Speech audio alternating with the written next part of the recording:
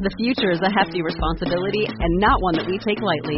But then, taking things lightly has never been what Hefty is about. That's why we've created the Hefty Renew program that turns hard-to-recycle plastics into valuable resources like park benches and building materials. To participate, simply fill up an orange Hefty Renew bag with accepted items, tie it up, and drop it in with your regular recycling. That's it. It's that easy. It's time to rethink recycling with Renew.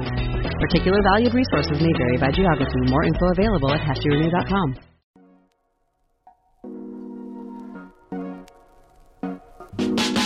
Welcome to the Cocky Ride Home for Wednesday, June 16th, 2021. I'm Jackson Bird.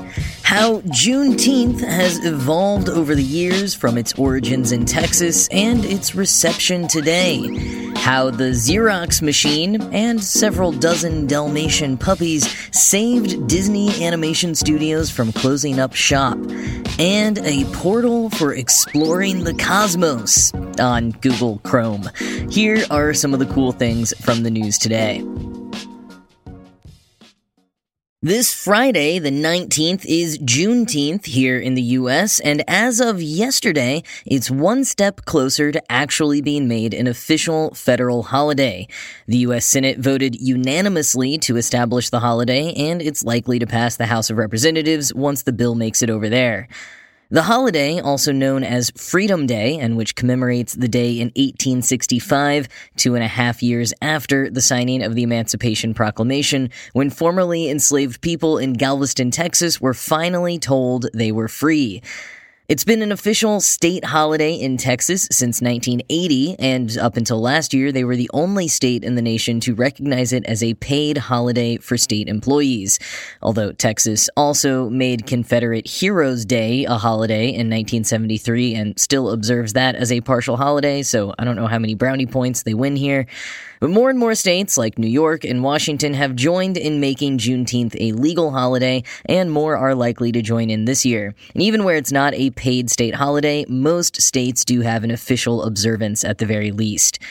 And since it's still kind of an unfamiliar holiday for non-black folks outside of Texas, I know a lot of my friends' offices are taking the day off for the very first time this year, so I thought it would be worth digging a bit more into its origins, reception, and how it's evolved over the years.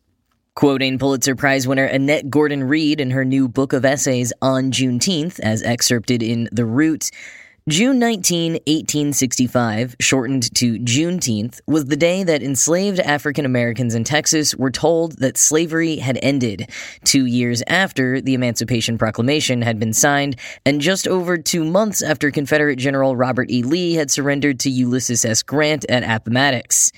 Despite the formal surrender, the Confederate Army had continued to fight on in Texas until mid-May. It was only after they finally surrendered that Major General Gordon Granger, while at his headquarters in Galveston, prepared General Order No. 3, announcing the end of legalized slavery in the state. End quote. And from the official Juneteenth website, quote, later attempts to explain this 2.5-year delay in the receipt of this important news have yielded several versions that have been handed down through the years. Often told is the story of a messenger who was murdered on his way to Texas with the news of freedom.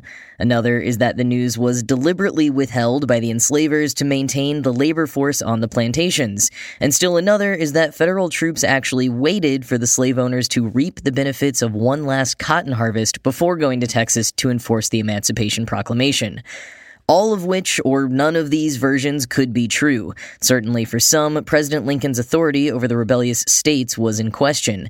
Whatever the reasons, conditions in Texas remained status quo, well beyond what was statutory. The reactions to this profound news ranged from pure shock to immediate jubilation.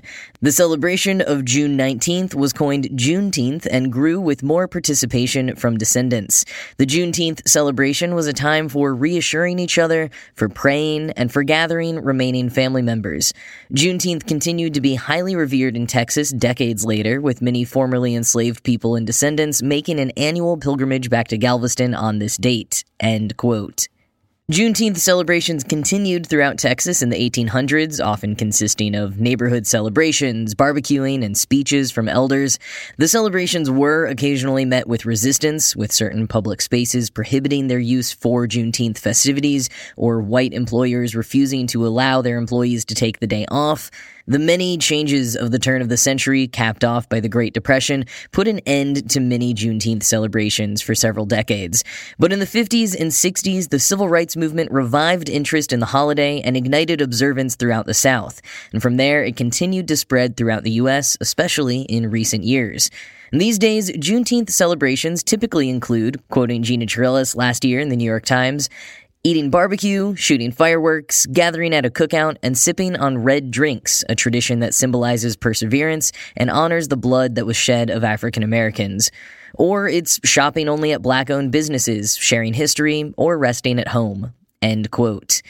As a fellow Texan, I like this quote from Gordon Reed's book, which also includes an important historical clarification. Quote, "As I think of it, it's really a very Texas move to say that something that happened in our state was of enough consequence to the entire nation that it should be celebrated nationwide.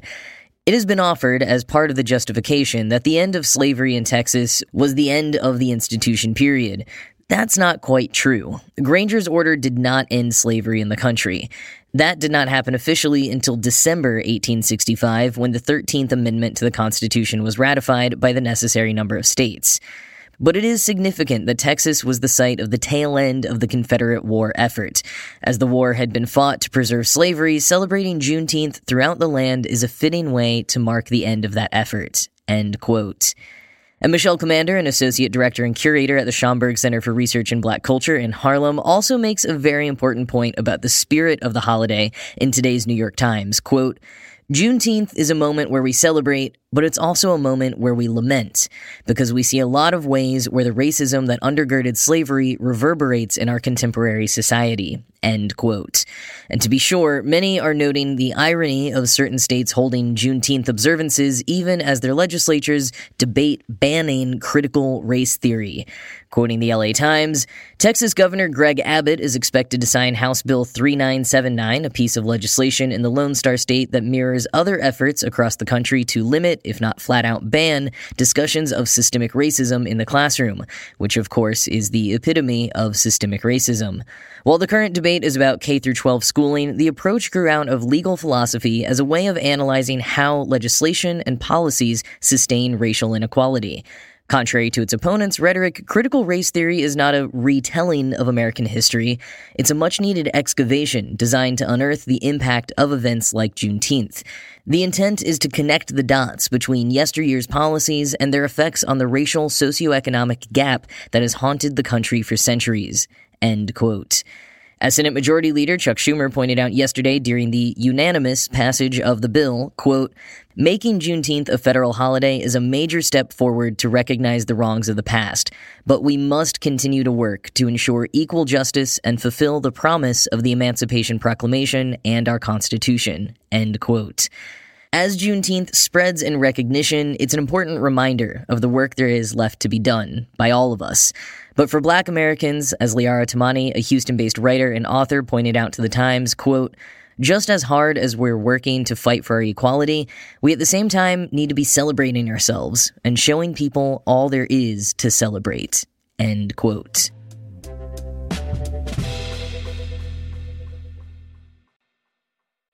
The new 101 Dalmatians villain origin story, Cruella, seemed to be a real love or hate flick, or more like a lukewarm dislike or confused enthusiasm, based on reviews with titles like, "Weird, but I think I like it." Whatever the reaction, the film seems to have been pretty far from what people were expecting, mostly because it has almost nothing to do with the 101 puppies that made Cruella de Vil famous. But 60 years before this shiny, chaotic, punk-tinged origin story, the world got its first film adaptation of Dodie Smith's 1956 children's novel, The 101 Dalmatians. And despite being positively obsessed with the movie as a toddler, I never knew that the canine cartoon marked a crucial turning point in the history of animation, and one which Disney may not have ever made it to the other side of had the movie not worked out. 101 Dalmatians marked Walt Disney Animation Studios' 22nd full-length feature animation, having been preceded by classics like Snow White, Pinocchio, Fantasia, and Peter Pan. It began development in the late 50s, following the box office bomb of Sleeping Beauty, which took $6 million to make but only earned back $5 million. Sleeping Beauty used the dominant animation technique of the time that required artists to hand-trace drawings on transparent celluloid or cell sheets. According to Smithsonian Magazine, who reported on this moment in animation history, Disney movies usually have 1 to 2 dozen cells per second. So in total, Sleeping Beauty had almost 1 million cells. That's 1 million drawings done and traced by hand.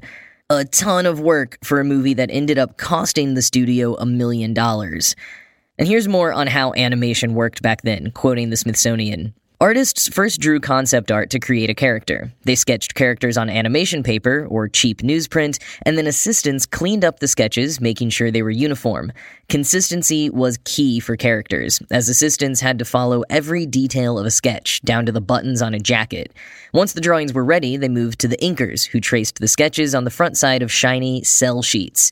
After drying, the cell was then turned over for painters to paint the characters within those lines, to get them as opaque as possible.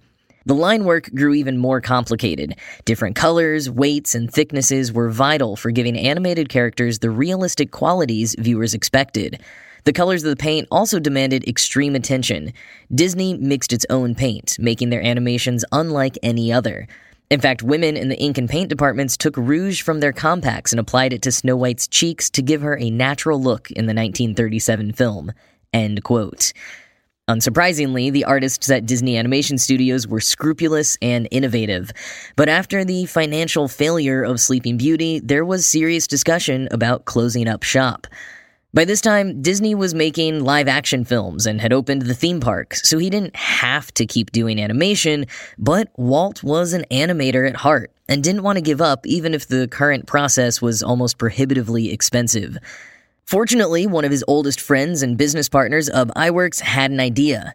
iWorks had already invented a ton of new methods for their films, from the multiplane camera that gave depth to animated wide shots to the sodium screen process that combined animation with live action, as seen most memorably in Mary Poppins. iWorks even animated Mickey Mouse in the earlier shorts like Steamboat Willie. And in the late 50s, iWorks had been experimenting with using a Xerox machine in cell animation as a possible method for saving a lot of time and money. The Xerox back then was similar in concept as it is today, just a run-of-the-mill copier, but back then it took up 3 rooms. It was so big. iWorks and his team had sneakily tested the method on a scene in Sleeping Beauty, and then did a standalone proof of concept on a short called Goliath 2. Despite Walt Disney's resistance to give up the soft, romantic tones of the animation as they'd honed it in previous features over the years, the team was then given the go-ahead to use the Xerox technique for animating 101 Dalmatians. And the reason the style had to change in a way that Walt Disney didn't love at first is because the Xerox machine could only copy outlines in one color, whereas before animators and assistants would outline characters in multiple colors, like Aurora's hair was outlined in soft yellow, her face in beige, her dress in light blue, and even her lips in red, so many different colors of ink being used, and again, each and every cell up to 24 per second hand-traced by assistants. So the Xerox process saved a huge amount of time on that tracing and pleased animators who felt their original drawings were being retained more accurately, but the sacrifice was darker, bolder outlines and a bit of a harsher, sketchier look. It fit for the time in the movie, though, a shift to the cubism and other modern art trends of the mid-20th century for Disney's first feature-length animation set entirely in a contemporary time with a non-fantasy plot. It also worked well for 101 Dalmatians in particular because, well, there were 101 Dalmatians to animate over and over again. With Xerox, you could just animate a handful of them and copy them throughout the background. And despite Walt not loving it to begin with, he softened after a few films, and the Xerox technique was used in all of their animated features for the next 3 decades, from The Sword in the Stone to The Little Mermaid. It was replaced in the early 90s with the Computer Animation Production System, or CAPS, which was first used on Beauty and the Beast in 1991 and used consistently until it was phased out in favor of CGI in the early 2000s. But just think, if Ub Iwerks and his team hadn't thought to see if a Xerox machine would work on their cells as well as it did on ordinary paper, they may have closed up shop in 1960 and we would have missed out on 60 years of Disney animated movies. And one very strange Emma Stone live-action origin story.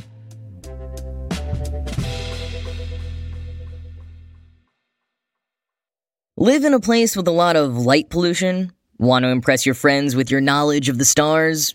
Just bored and like enjoying the wonder of the universe? If you've got Google Chrome, you should check out a website called 100,000 Stars. It's an interactive visualization of 119,617 nearby stars set to music by Sam Hulick, who worked on Mass Effect. Depending on how tired your computer is, it might be a little choppy to run, but it looks amazing, with a combination of official images and artist renderings of the stars and the galaxy. You can click on any of the 100,000 plus stars to learn more about them as you zoom in and out and navigate around the Milky Way with your mouse.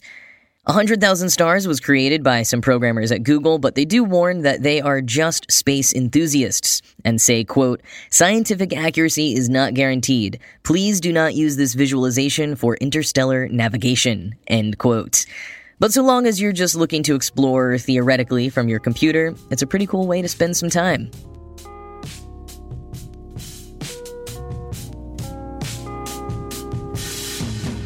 That is it for today, but as always, this show was produced by Ride Home Media and Kottke.org. I am Jackson Bird, and I will talk to you again tomorrow.